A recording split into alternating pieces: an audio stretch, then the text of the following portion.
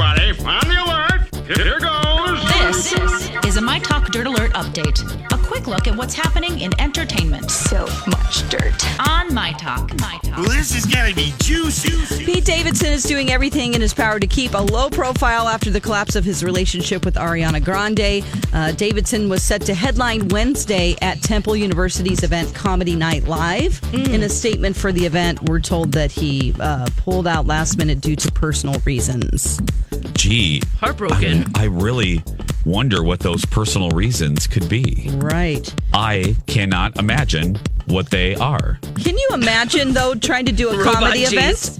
No. Or doing a stand-up routine whenever you're feeling so down in the dumps. Oh, So I don't blame crying him. inside, outside. Yeah, good move there. Yes. Sorry, Pete. Chris Pratt and Anna Faris have pulled the trigger on their divorce by signing the final documents. They put their signatures on the papers that will make their divorce final, and also joint custody of their 6-year-old son, Jack. So. I am no one to judge with age differences in relationships, but I'm just being honest.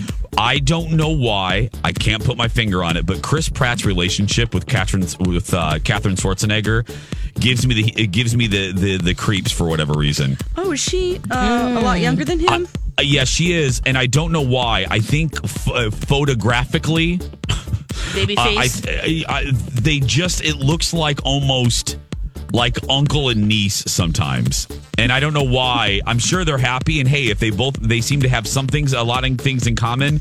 I love, but I'm just being honest. Yeah, absolutely. Yeah. I'll have to check that out. Creeping me out. I'll have to creep on that and see Creep what's on going that. on there and be like, you dirty, dirty man. Yeah.